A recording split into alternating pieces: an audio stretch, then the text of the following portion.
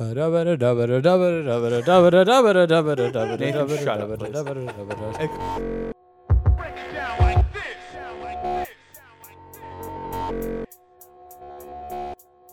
Hello, I'm your host, Samuel Hansen, and you are listening to Combinations and Permutations, episode 31 from acmescience.com.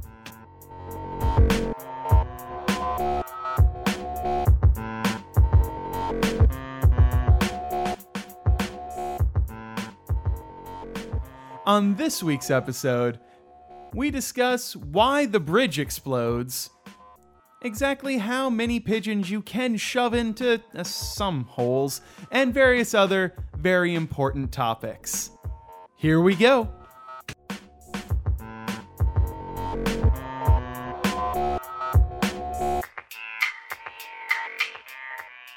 Hello and welcome to Combinations and Permutations, the mathematical podcast that comes to you from a secret location in the Las Vegas Valley area. Eventually, we will tell you the secret location so it's no longer secret and we can have an audience because, you know, we do like performing for people. Well, in front of people. Except by then, hopefully, we're not performing in here. And the secret location will have changed. Okay, well. Mostly I just want to. In advance, let me tell you, future audience members, you don't want to be who you are, or something. You don't want to be in the audience in here. Change your identities when you walk into this room. I think what Nathan is saying is you don't want to be in here as an audience member. Yeah, I don't. Why know. not? You just chill out. You know, sit on the chair that if you recline too far makes weird cracky noises. Oh God, that scares me every time because it gives out a little bit and makes a cracky noise. So you're like. I mean, for a split second, you think you are falling to your death, and by death you mean like a foot and a half because it's But you're not chair. thinking. You're not really thinking for that second and a half, though. You're just falling and thinking, "I'm going to die." I'm really worried about these cracking noises. I've never heard a cracking noise before. It pops, the sound of pops. like plastic kind of making a crack. You know, it's like it's about to break. That kind of sound. Yeah. You know exactly what we're talking about. Yeah, like walking a tightrope and, all of a sudden... Okay, oops. I don't think we actually want to get into that. So now that everyone has talked, how about I introduce you? We have with us, once again, probably not for the last time, as much as that pains me to say, the original members of the panel. No, not really panel. Yeah. God, I'm not going to go with the panel. It's more of a panel now than it used to be, though. You know, we're no longer around like a circular table. It's much more panelish. I sit up here and then I look out to my panel. So the original guests on Combinations used to be like King Arthur, where we were all even, but now you're the king. Yeah, and well, I was always the king because I'm the host. Okay. I'm your host, Samuel Hansen, and you are listening to Combinations and Permutations. It's because I have the sultry voice, and I think I just really blew into the mic bad, so it's going to really fuck up people. No, it's Chris. It's Chris who keeps on doing it. Stop laughing into the mic, or is it you? What? I have a the split screen over my microphone, so it shouldn't happen. Is that the sound of crickets as I just continue on this weird diatribe? Okay, so introducing my guests, the original guests of Combinations and Permutations, back once again to torment me. That would be the man who is able to grow a hat on top of his head whenever he needs one. That's right, he has a superpower now, Anthony Solari. And apparently, all of our most common experiences are that we've all walked tightropes, which is why Chris explains everything in terms of walking tightropes.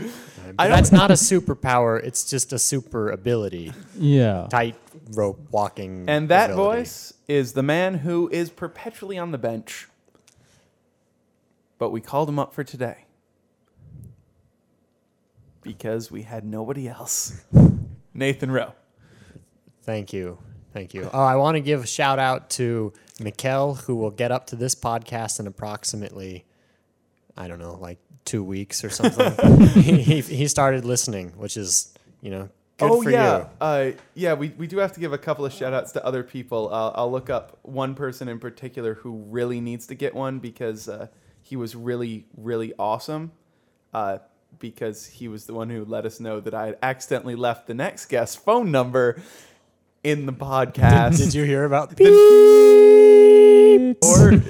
Hey! Oh, Did you hear about this third guest? Okay, now make a long beepy noise so I can edit it in over. Okay, that's good. I'll take that out. I'll edit it back in over our next guest's name. The one, the only, the undergraduate, and the man who finished off the food today, Christopher Bates. Hey, I'm not just on the panel. I'm one of those enterprise panels that blows up and kills some random red shirt. Yeah, I love... Yeah, really, the bridge does seem a death trap. I know. Like, what do they have? Like grenades under each panel on the Enterprise? Excuse me. Yeah, we've had everything a slight explodes. crack in our outer hull. Boom! Grenade goes off. That's how red shirt dies. You know there's a problem. Maybe in the future they've learned that human beings actually tend to react better and more quickly when their adrenaline is pumping. And so when they are actually in real danger, they create explosions in the bridge so that even the people in the bridge have their adrenaline pumping. So it's they like can the engine light save turns things. on. Somebody dies. Oh, the engine light's on. We should go check that. Oh, that's right. It was Henrik Matson. Thank you, Henrik. Actually, Thank you. Chris. Yeah, Chris should be the one who you says do this. thank you. Henrik, thank you. He's not going to actually keep my phone number, is he? Henrik, if you still have access to that original one, call Chris. No, I'm not kidding. Chris, first of all, likes to randomly call people. Second of all, he really likes random calls. So call him preferably 3 a.m. He'll be awake. He'll be awake. He'll be doing something. Pacific time on a Friday or a Saturday. He will be awake, and he will probably be really fun to listen to at that point. So call him up Pacific time, like Chris is barely woken up by then. at 3 a.m. No, he Pacific doesn't time, wake that's up what, early. noon here? We're on Pacific time. Wait. Nathan's not awake. Atlantic, Pacific. It's Eastern, Atlantic. Central, Mountain, Pacific. Mediterranean, Martian. No, wait. Yeah, no. You're right. Pacific is the ocean to the west. Yes. Good call. And yeah, so Henrik, your prize for alerting me to my horrible editing screw up is not only that you got more than one email from me, which most people can't say. I've got a lot. It is also, we communicate when we're in the same room by email. This is the only time we talk. It's only on the podcast that we talk. But your offices are like 2 doors, 3 doors apart. Well, I'm saying when we're in the same room, we will only email one another. There's no conversation. There's just nothing to be said. We get it all out while we're recording. And Yeah, and I mean, every once in a while, we do need to email each other links to this awesome set of knives I found in Williams and Sonoma. Oh, actually, for a while, the Woot item was damn it. Some they're doing that thing where they change the Woot item every Hour 30 or so, minutes or yeah. whatever. Yeah, I hate that. But there was a set of knives. It was just a carving knife, a bone knife, and a fork or something for $180. So it must have been like the god of knives. I have personally spent at a closeout store $150 on a single knife before. Yeah, it was probably roughly that quality. Oh, okay. Yeah, that's the Santuco that I have. It Really has. nice I one know with that the watered on the steel. knife, Ooh, it beautiful. is watered steel and it has a Chinese character of Okay. some sort on the blade. Really, Chinese? Most of the blades. It most looked of them like are, a kanji symbol, so it Okay. might have been a Japanese kanji, but Okay, well, back to Henrik's prize for learning. You do get to call Chris. You get to call Christopher Bates, and as a matter of fact, anyone else who call still him what? call him on the telephone. As a matter of fact, everyone else who still has the original version with Chris's phone number on it, you get to call him too. Everybody call Chris. If you send me a Prime, I will factor it for you freely. You of can't cour- factor primes. Yes, I can. You're not Bruce Schneier. Oh, I guess. Yeah, I can factor any prime you give me too. So whatever. Well, I was Take that. saying, I mean, wonder if Bruce you can- Schneier can factor primes not using one. Well, that's true. What? He's Well, the that prime good. factorization of any prime is pretty easy. But what if they give you like one with like 200 digits? Who said it was a prime factorization? Yeah, I'm going to factor a prime into 4 and 12 every time. I'm gonna factor it into football and carriage or something. Oh, I was thinking My- blue my- team, red team. My favorite factorization, 42. You just factor it. You ask what the factor, what's a factorization is. The answer is always 42. If Douglas Adams taught us anything, it's that it's 42. So you guys all Only you if can the get math question degrees is now important. because you know the answer to all math tests at Well, any see, time. it is my feeling that if I write down 42 for an answer, I should get full credit. By the way, if any of my students are currently listening to this, this not. is not an actual method of getting an A in my class. But I mean, if you accompany it with a philosophical essay that says, if this is an important question, Okay. maybe Okay, if any of my students are listening to this, please tell me that you're listening, because otherwise that's kind of creepy. Second of all, if any of my students are listening to this, if you write down 42 and then a verbatim quote from one of the Hitchhiker's Guide to the Galaxy books on an exam, I will give you credit for that one question, but you can only do this once, and you have to be listening to this. if one student listens and is going to tell everyone. Everybody. Yeah, but it has to be verbatim. Oh, and you also have to give me a chapter number. Well, those one student can look up a chapter, tell it to everyone, And they'll the all quote have- has to be at least a sentence long. But this is assuming such a student Get out of exists, question. though. Tin Tinstoffel. But That's you my still sentence. have to put down. Well, it has to be verbatim from the book, Tinstoffel. and they have to get all the punctuation correct too. Period. Okay, so we've been kind of wandering here. It seems like Well, I mean, Like- the answer is 42. We should start talking about something non-math. We've answered all possible. yeah, we've answered all possible questions on my exam, but it only counts for one question. I thought it was everything about math. Nope, Now no. we're just talking about questions. Well, it's life, the universe, and everything. So that really doesn't actually include math. Math is separate. Oh, okay. Now I was just thinking maybe we should start talking about questions rather than the answers. We kind of planned this recording a bit late. Has been the way we've been doing these recently. We've been kind of on odd schedules, a lot of traveling and things like that. That've been traveling holidays and a bunch of other things that have been keeping things from actually happening when I would prefer them to happen. And so I didn't really have a topic because I just decided this morning that we were going to record. And so I was thinking, what the hell are we going to talk about? And 42? no, sadly, we're not going to spend groups the entire of order time. 42 is an interesting. I'm sure it is. I really don't care too much about it, though. Is it interesting? No, it's actually Yeah, not. it's not really What's that. the It's too easy. factorization of 42? 237. 237. I think that it is actually an interesting problem. It's one of the two problems. You know, like if we're asked to prove that there are no simple groups of order less than 60 or Yeah. something like that, and 42 is one of the ones that's a bitch and gives you some trouble. Okay, well, it's not what we're talking about. Okay, anyway. fine. And We don't have so- a question, but we know it's not. Well, that. I was thinking of what we had talked about, and we've talked about a lot of stuff on this. I mean, we've talked about calculus, topology, algebra, Archimedes, Gauss, Newton, and Leibniz. I mean, those have been some really fun episodes. But there's one thing that we have somehow managed to go, and this is our 31st episode today. Somehow managed to go 31 episodes without ever talking about this subject. And when you think about the title of our podcast, it's kind of amazing that we've managed to go 31 episodes without ever talking about combinatorics. Probability. Yeah. Ice cream. Probability. How many Can't get flavors that can from you make at Baskin Robbins? We did, because we had the Monty Hall problem. We did talk about probability. Yeah. Oh, was that about Well, probability? yeah, it's or was it about the Monty Hall problem? Well, but the Monty Hall problem is a probability problem. I guess. Well, it is. It's the changing of probabilities. But yeah, let's actually talk about combinatorics. Anybody here willing to give me a bit of a definition of combinatorics? I would assume it's what most people think mathematicians do. Nifty ways of counting things. I like that. I'm going to second that. So say we all.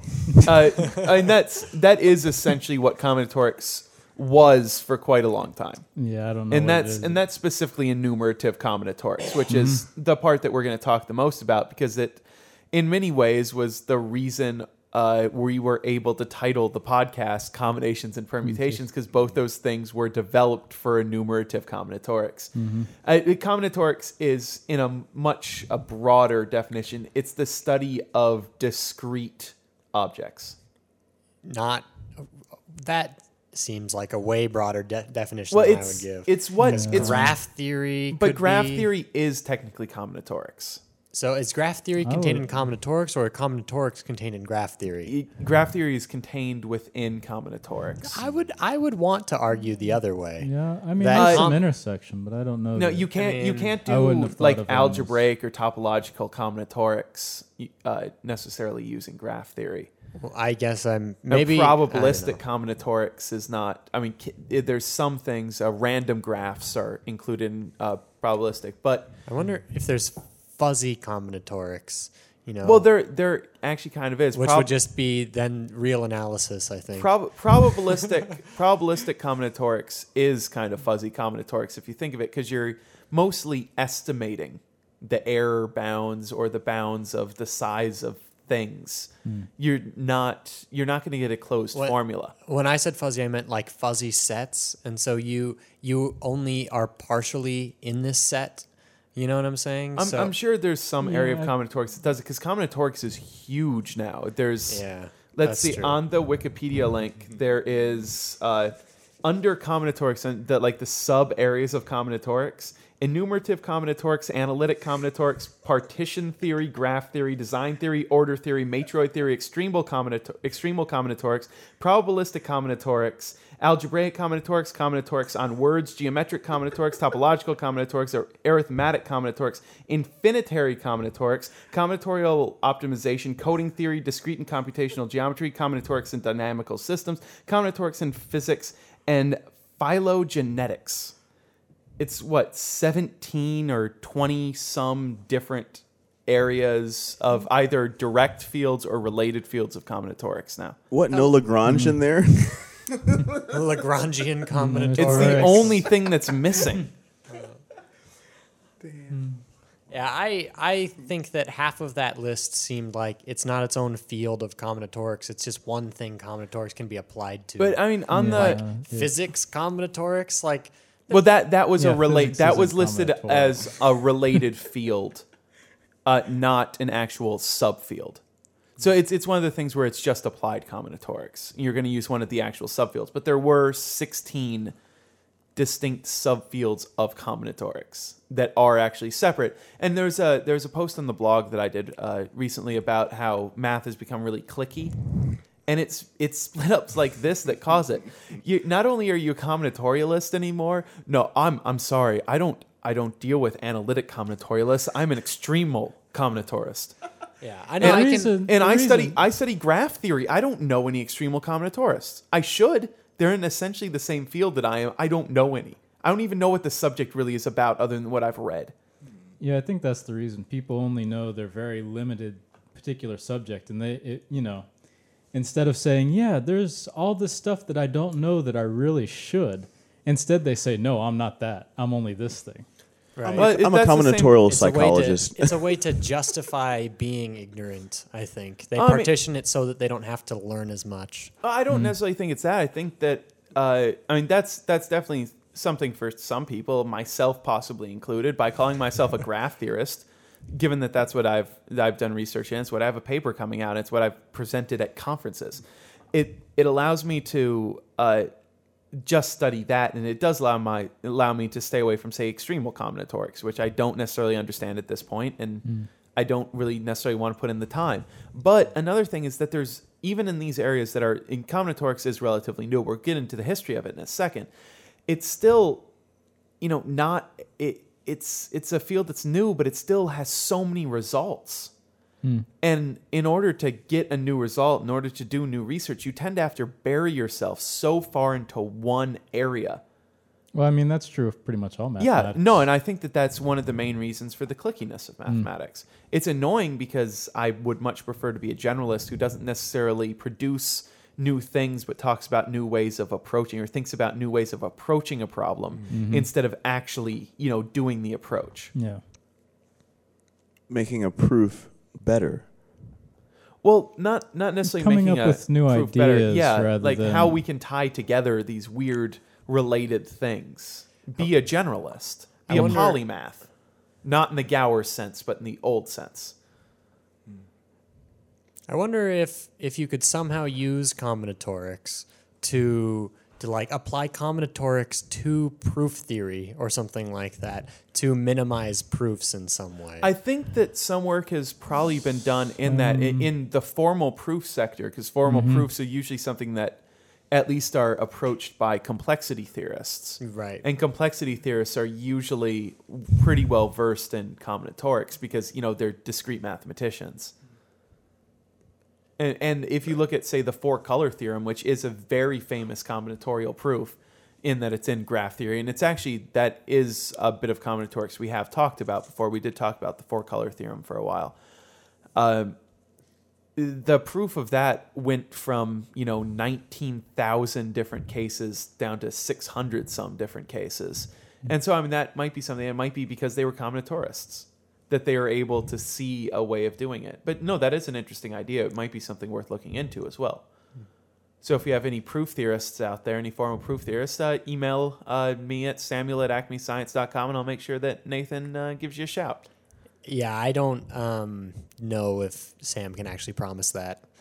I can.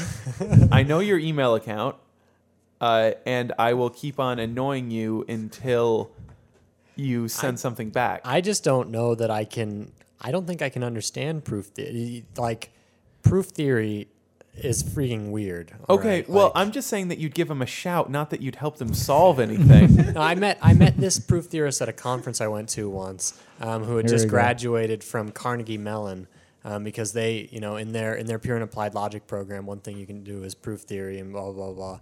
And to me, if you're a proof theorist, you may be about to be insulted, so cover your ears. Don't cover your ears. Just send me very nasty notes about Nathan that I can forward to him. Sam would appreciate some nasty notes. Because Nathan is horrible. He's a horrible person. Really bad. It really seemed bad to me person. like proof theory is if you can't come up with a proof on your own, you just read other people's proofs and remark about them and try to break them down into these tiny little pieces and overanalyze them. And it's like, why spend your time analyzing what somebody else did? Why not do something? Sometimes you can get very important results that way. And also you can prove somebody wrong, and sometimes that's really fun. Well, yeah, I don't know. You can get some important results. I can understand it. Why do people choose to be copy editors? I don't think anybody chooses to be No. They're like dragged kicking and screaming into the I've office. worked on a literary journal before. There were people who literally chose, like it wasn't just that they couldn't get any other position. There was a couple people who the only thing they wanted to do on the journal was copy edit. They really enjoyed going through and looking at all the intricacies and picking out exactly where somebody made a mistake and just helping them correct it. There's people who that's how their brains work. They might not be the most creative people in the world, but they're very important people because they're the ones who make sure that shit gets done right. That's true. Equals MC to the third. Just, it doesn't work. Trust me. It looks almost right, though. Isn't that like a weird rap group with like 3 MCs? Maybe. Or is it just Eminem had 2 clones? E equals MC squared or MC cubed? MC he's still stands gonna rip off for your idea now. Master of Ceremonies. Okay, so MC directly, EMCEE refers to an MC as in a rapper. I thought it was microphone commander. yeah, I Commando. thought it stood for microphone in some way. No, it's Master of Ceremonies. Okay. If you're the MC or the Master of okay. Ceremonies. So then MC cubed would be. How do you cube ceremonies? What does ceremonies cubed look like? Seminar? Well, Panel. depends where Round you put the table. parentheses on that one. Oh, I mean, like the normal. Yeah, Master cubed. What was that? Emperor? Emperor. God. You're a god. You're God of the round table. Table. Yeah, I really hope God isn't just master cubed, because hopefully he's master to at least some infinite cardinal. Yeah, but not a large cardinal. Let's be honest here. God is not to a large cardinal. We're talking like Aleph to that, Aleph, null. I think that's about as big as I can say. Okay. Is there a rap group called Aleph Null?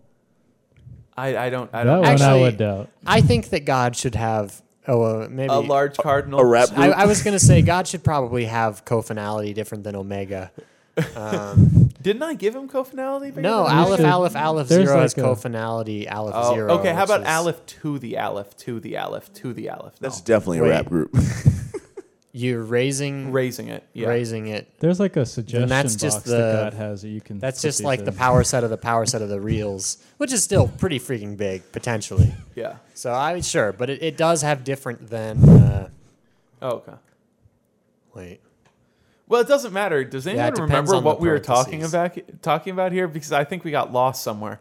Prosciutto. We're Oh talking yeah, about prosciutto. prosciutto and manchego on Triscuit crackers.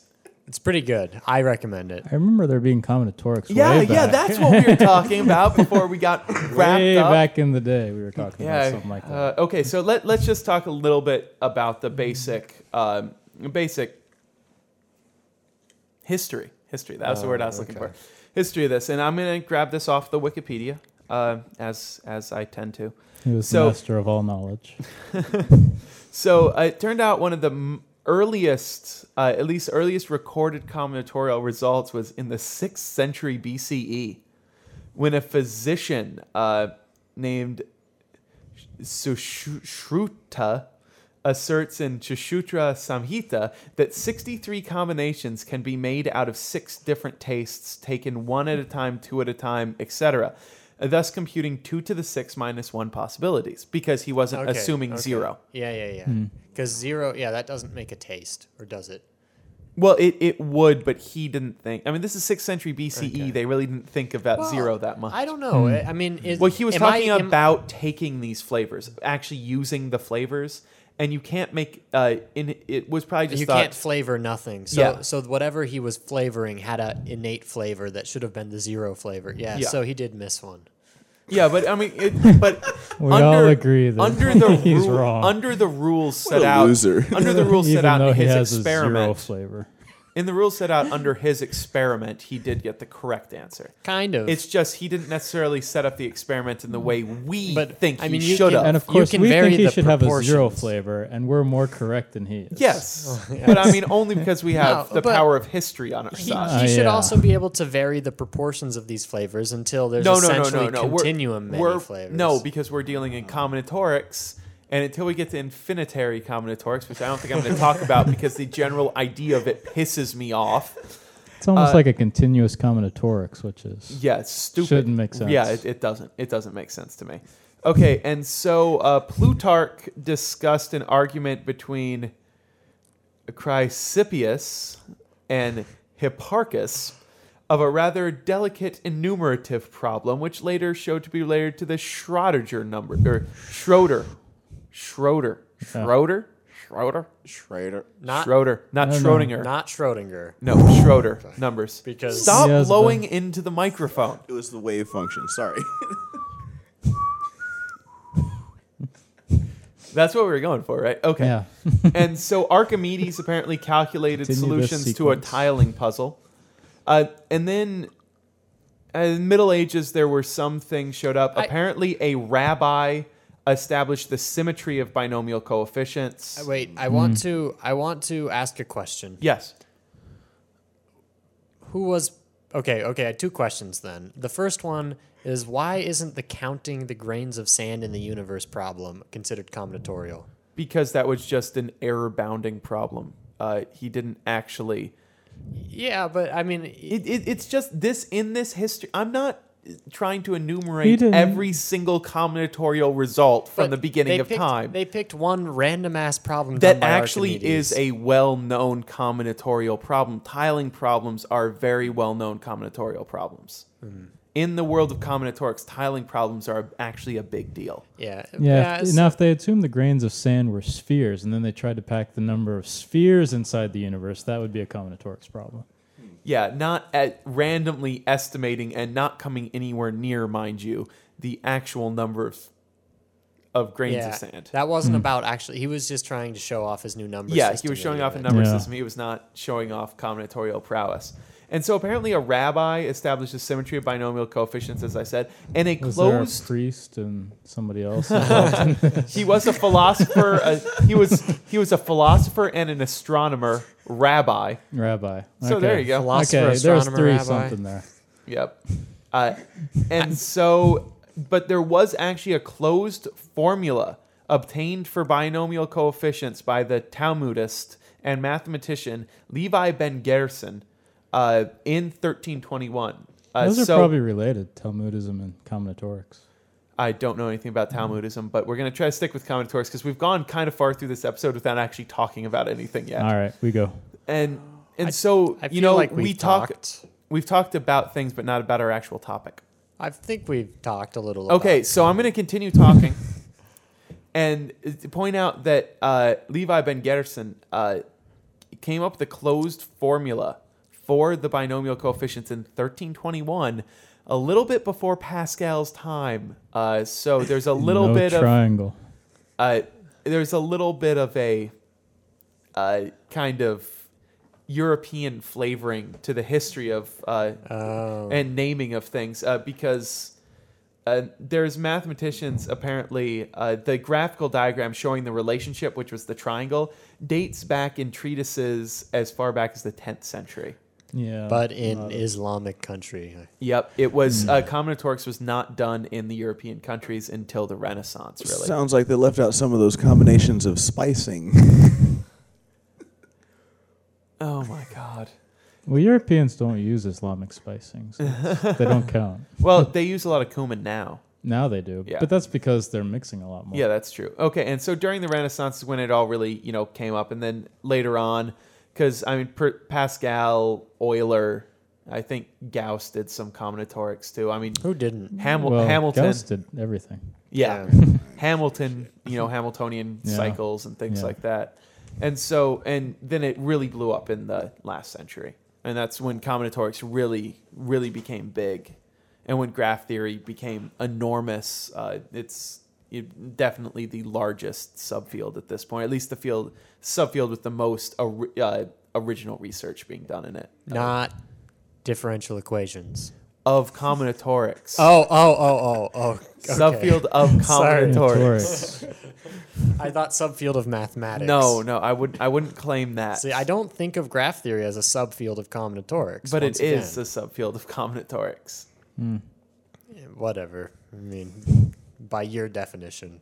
No, because graphs are basic objects in combinatorics. Right, but you do more than just count with graphs. Yeah, but you do more than just count in combinatorics. Well, Is that Kubert? Kubert? Kubert, when he jumps up and down the pyramid. Where is How is he Kubert? doing this? No, I mean, when Who Kubert, is Kubert? I know what Kubert is. Where did this how did you transition to Kubert? Well, you have a pyramid, and then Kubert's standing there, and you turn your controller 45 degrees counterclockwise, I guess, to make sure that up is up left. Yeah, I always and- got disoriented playing that game too. I know. I think it was probably a big combinatorial problem. How many Hamiltonian cycles can you make through the pyramid? Okay, so let's talk about some of the For you. subfields.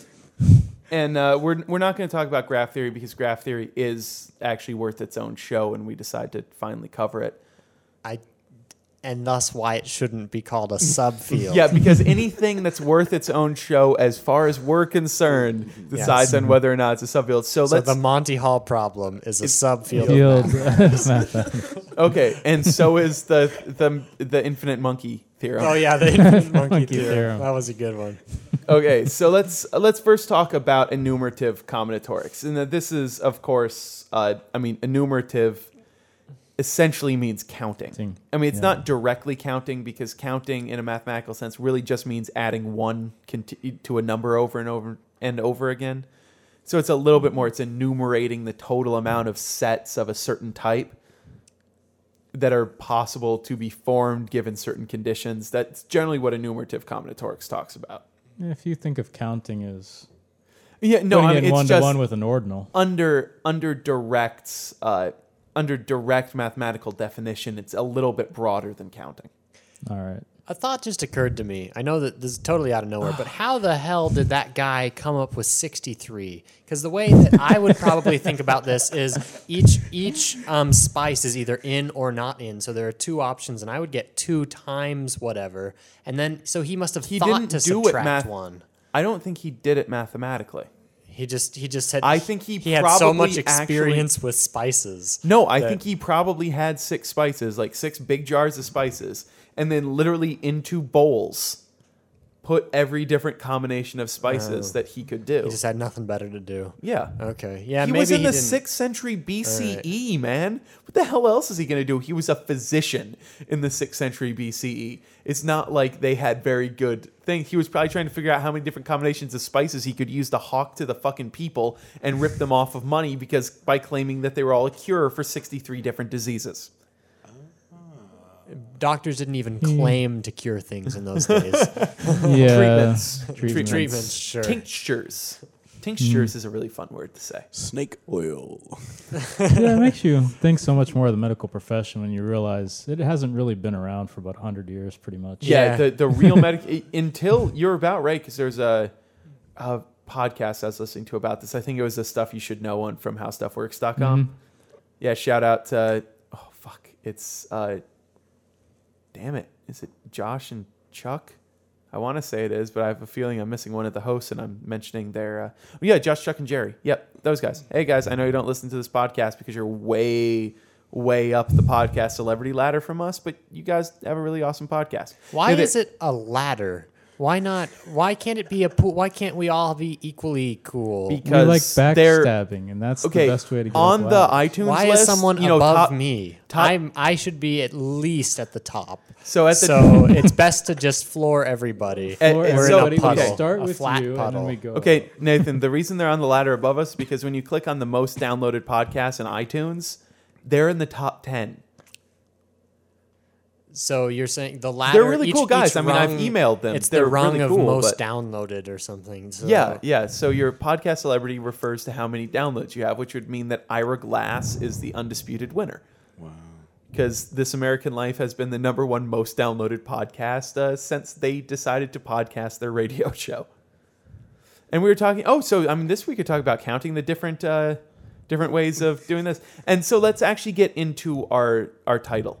Because that's really the reason that I chose this. I mean, it's the self-titled podcast, really. binomial coefficients and permutations. Yeah.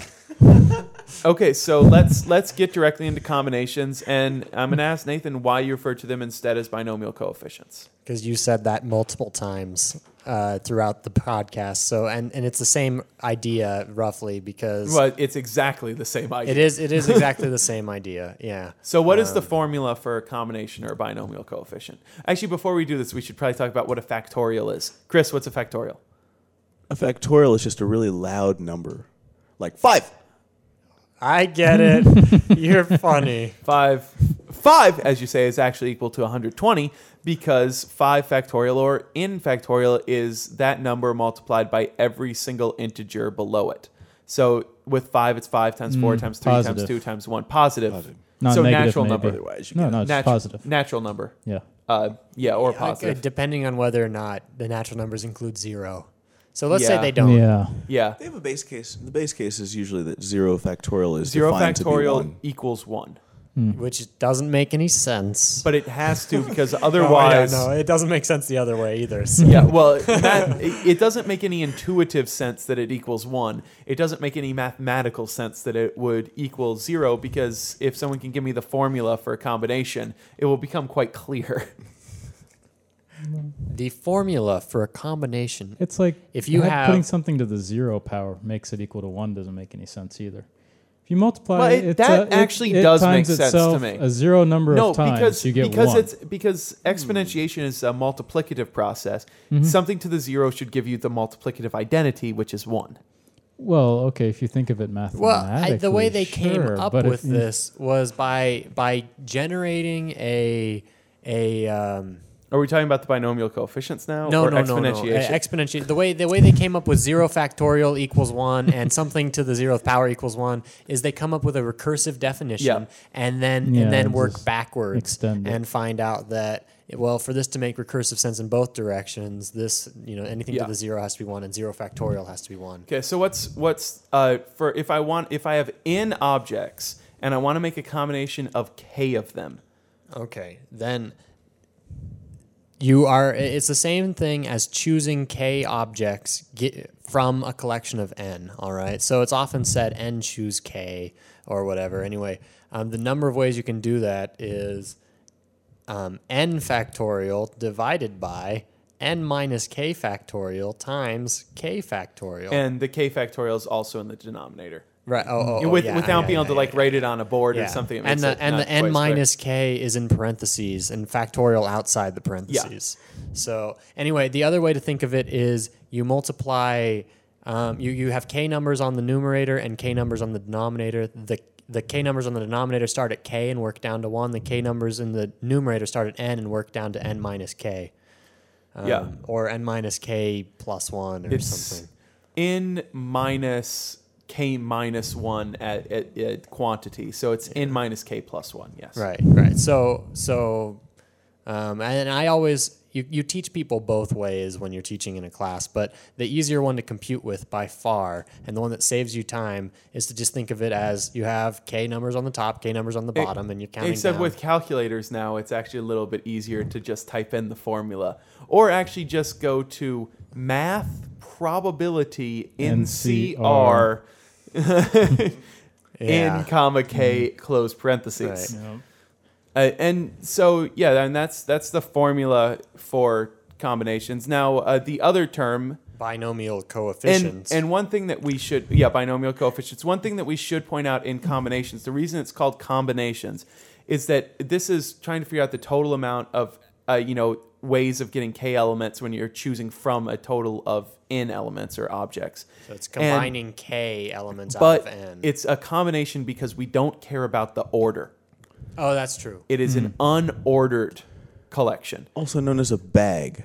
Yeah. Now, if we want to order... A bag? No, I'm serious. Yeah. No, I know. I was just letting it go because it wasn't funny and I didn't want to pull any, Wait, is it supposed to be funny or is it serious? Is bag a term that means unordered collection? No, you're tossing everything into a bag. Yeah. When you just throw everything into a bag. Yeah, see, it really wasn't worth talking about. That's why I was trying to, go past it. I thought that maybe there was a formal mathematical definition. A bag is defined to be an unordered collection. So let's talk a little bit about permutations now. Now, the term permute actually means to order. And when you permute something, you are ordering it. And so when we talk about permutations, we're talking about ordered collections from a bigger collection. And when you order something, say you have like 6 objects. Let's take an actual finite case here. If you take 6 objects, you want to put them in n order. How many choices do you have for that first object? What? You have 6 objects. You want to put them in order. For that first object that you put down, how many choices do you have? Why, you would have 6 choices, Sam. Anthony, how about for the next one? 5. Chris? 4. I'm going to wager that the next one is 3, so... 1. 2, then 1. Now, due to the multiplicative rule of counting, the product rule of counting, you multiply all those together. So in order to, order an object or order 6 objects, it's 6 factorial. And so we can use that idea to come up with what is a permutation. So if you take a permutation of n objects and you're taking k of them and permuting them, you have the combinations because that's how many total ways you can get the k collections. And then you multiply the combination times k factorial, which for permutation leaves you with the n factorial equation n factorial divided by n minus k factorial, which is really just p or n times n minus 1 times n minus 2 all the way down to n minus k plus 1. Right. Mm-hmm. Which is, that's a permutation. And the reason we are saying that 0 factorial has to equal 1, because if you think of you have n objects and you want to choose and order n of them, you would end up with n factorial over n minus n factorial, which if that didn't equal 1, would be n factorial over, say, 0 which is not a number. You could think of you having n objects. You're taking, well, not maybe not. Well, and we know what the answer has to be in that case. Yeah. It's n factorial over n minus n factorial, and we know that the answer has to be n factorial. So we have no choice, I mean, even just from that case, but to make 0 factorial equal 1. Yeah. Well, without getting bogged down in the formula, I mean, if you have 0 objects, how many different ways can you arrange them? Yeah, That- that's, that is what, true. that's what I was thinking. Philosophically, But you that don't is arrange if- anything. That is arguable. If you Yeah, are... whether 0 makes sense or not. Yeah, 0 or And 1 it's both also make whether or sense. not you're talking about factorials in the mathematically defined sense or in the sense that that's how many ways you can order all objects Right. if you're given a certain amount of Well, objects. I mean, so if you're just talking, how do you order 0 objects? How many ways can you do it? You can say, I think that there's no clear answer necessarily. You could say 0, you could say 1. And I was taught in discrete math classes in my discrete math class, the professor said, listen, I know a lot of you will tend to think this way and a lot of you will tend to think that way. I'm never going to convince you that you should be able to arrange 0 objects one way, but this is the formula you have to use to answer these questions. And so I mean, it's just a question that I don't think you can ever convince everyone about. Yeah, Because- that's true. Well, So let's talk quickly here about one other very about basic... to say you can't convince people they have $0 or negative dollars either. Yeah. So let's talk about one other basic principle of combinatorics. So, the kind of thing that you do learn if you're taking a discrete math course, one of the other things that you learn during that discrete math cycle, and that has something to do with birds. Oh, no. So the way that this principle is most commonly presented to people is that, say you got a bunch of pigeons. Say you have N pigeons. The immediate thing that pops into my head is shotgun. Well, that would be a the much shotgun principle. This is the shotgun principle. I'm gonna be a much more satisfying way of answering the problem. It's how but I if have you 50 have pellets and 20 pigeons. yeah, but let's talk about it in the way it's usually presented. You have N birds. How many pigeonholes do you have to have, or how few pigeonholes do you have to have in order for one pigeon, or for one hole to have more than one pigeon in it? I don't think it's usually worded that way.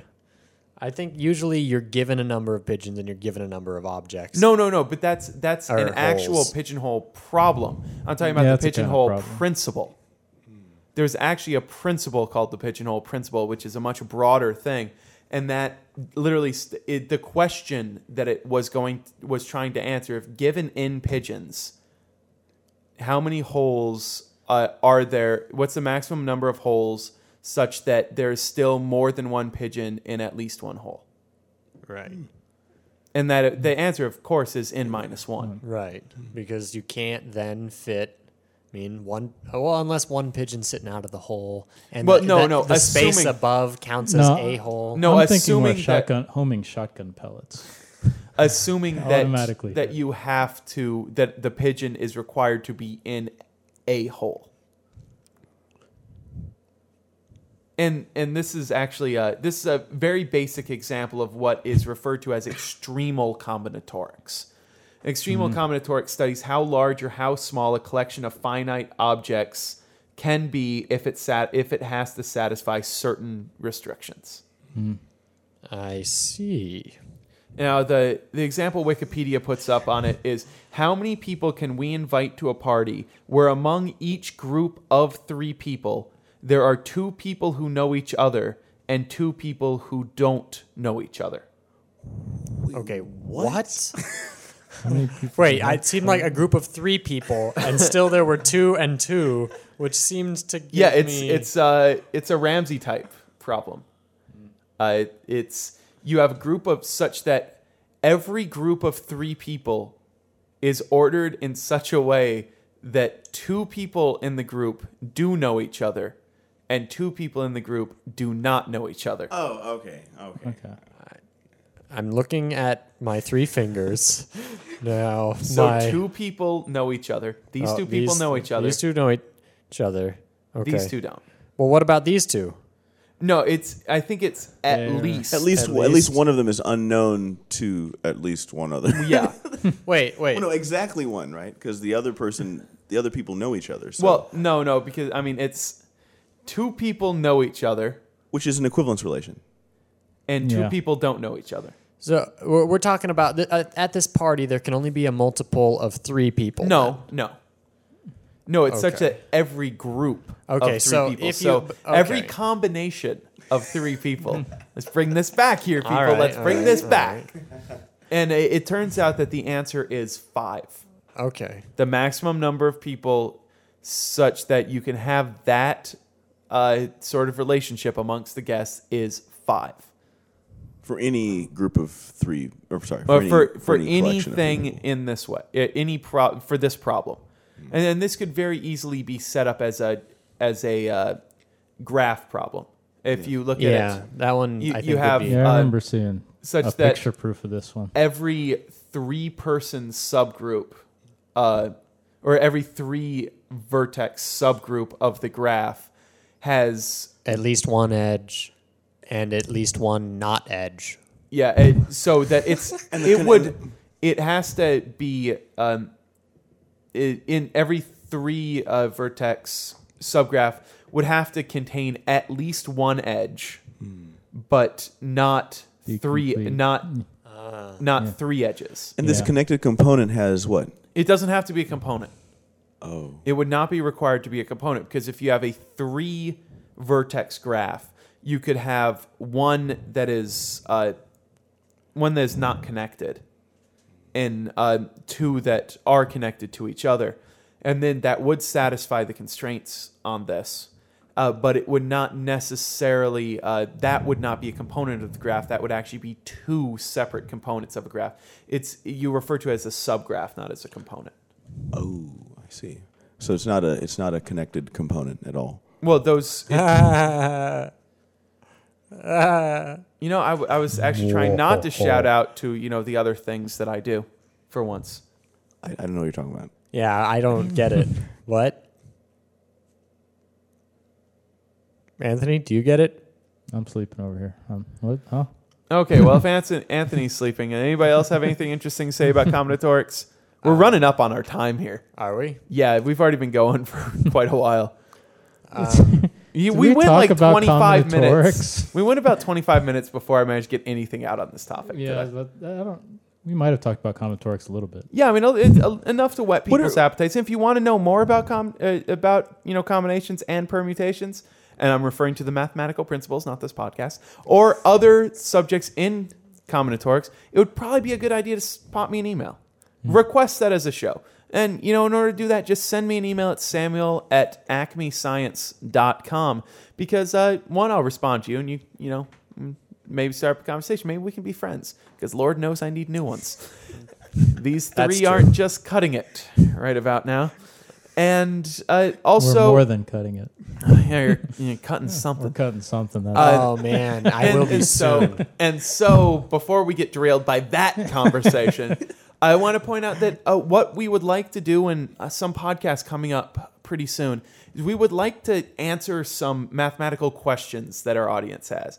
And so either go to the forum, it's acmescience.com/forum, where you could still be the first person other than me to post, because not even these 3 people in here deign to post on our forum. What is forum? Yeah, exactly. And so I'll start up a post there where it's Ask Combinations and Permutations your questions, because we would love to answer some of your questions. We'll try to find actual experts on each subject to answer. So we'll have a bunch of different people, we'll record them as small segments. And so we want to answer your questions. We may even ask you to call in, and we will actually record your question, and we'll answer it that way. Or we can just read your questions. Also, if you have a question, you can send us an email at samuel@acmescience.com. And if you have any other feedback, you just want to tell Nathan how much he sucks, and tell Anthony and Chris how awesome they are. Yes. Because we all understand the truth.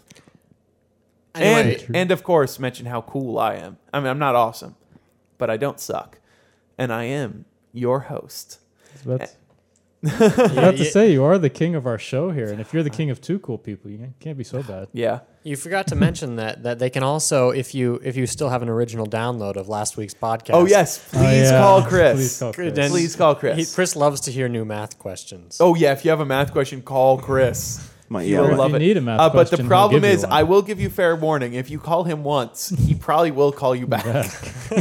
And like a few days later, I might be sitting in your driveway. Well, he's not really that bad. He doesn't have a car, so he can't really travel outside of the city very Somehow he still does it though. So. easily. Yeah, but it's only to our place. He can catch the bus over to our place. That's really not that hard. I'd be sitting in your driveway, but I'd be sitting on my ass, like on the driveway. yeah, literally sitting in your driveway, driveway. not like sitting in a car in your driveway. This little So blank anybody stare else on his face. Anybody else have anything to add to this Windows. before we call it an episode here? Other than obviously, if you want to know more about the things that we talked about in today's episode, you Call should. Chris. Well, one, you should call Chris. Two, you should probably visit our blog, which once again has a new address from the old one. It's now just at acmescience.com, where I'll put up pictures and links to things that we talk about. And also, I have been putting up most of the time at least a post a day, sometimes more than one post a day on various other mathematical and scientific topics that I think that you would all find interesting. So you should probably go check that out. Please go post on our forum. Please email me at samuel@acmescience.com. I think that's it. You guys giving a presentation or anything anytime soon? You want to plug? Maybe we should repeat all that you said a third time. Maybe a fourth. The only thing I've repeated Counting the that number many of possible times. ways we can make these announcements in whatever order. Okay, that was the first time I mentioned the blog that time. I just keep Okay. on adding one thing on top and then re-announcing everything. Good. Okay, well, I mean, you guys giving presentation? Anybody have a seminar soon? Want to invite anybody out? I think Nathan wants everybody to come sit in on one of his Math 127 classes if you're in the UNLV area. Oh, I'd like my students to come to class tomorrow. Last week I had nobody come to class for the first 15 minutes. Well, I'll try to get it. I almost used my professor rule and left because 15 minutes, nobody shows up, you can leave. Not if you're the instructor. That's if you're the student. I've never had that work backwards. That's ridiculous. Well, I'll try to get it released before because we were pretty sure that a couple of your students listened to this. Yeah, so Yeah, show up to Anthony's class. Chris needs some more people in the math tutor clinic in building 7 of the CDC complex. I need people to, contact me in various ways on the internet that I'm not going to re-announce the names of. Why not? Because do them in Nathan is a different dick. Okay. And so I think we've been rambling here for like 10 minutes just on this random shit at the It's end. the longest outro. So hopefully this is at least slightly interesting. Oh, I do have something to announce. In January, I will be giving a presentation at the joint mathematics meeting in San Francisco. So if anybody's going there, that is something I would love to have a little meetup of people who listen to the various different Acme Science stuff. That would be really cool. I'd love to meet some of the people who do it. And if you're there, I might bring some recording equipment so you guys can just be on a guest episode, which would be really cool. Can I come? Yeah, if you want to come out to the joint mathematics meeting, of course. Is it free? No. Is there food? Yes. Is the food free? Some of it, yes. You pay for it with your entrance fee. Well, I it's imagine. the entrance fee for students is quite cheap. It's like $45 That seems like for a 5-day conference. It's like less than $10 a day, dude. It's $9 a day. My And if God, I there's- almost couldn't add or divide there. I couldn't add either. And if there's food involved, that makes it No, even you cheaper. get at least like coffee and bagels. If I was trying to put all this food into pigeonholes, Why are we talking about this? For Christopher Bates, Anthony Solari, and Nathan Rowe, we are calling it an episode.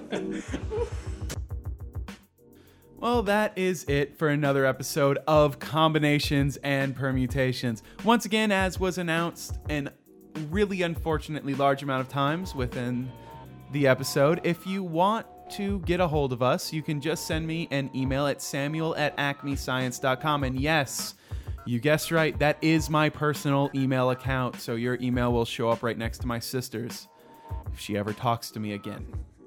And let's talk a little bit about what was in this episode. Specifically, let's talk about the music, which was done by SP12. You can find them over at opsounds.org. Combinations and Permutations is, as always, and as it always will be, a Creative Commons licensed podcast under an attribution share-alike license, which means go use this audio, remix it, do whatever you want. Just make sure that you share it in the same way, and you also let people know that it's our voices. It's really all we ask.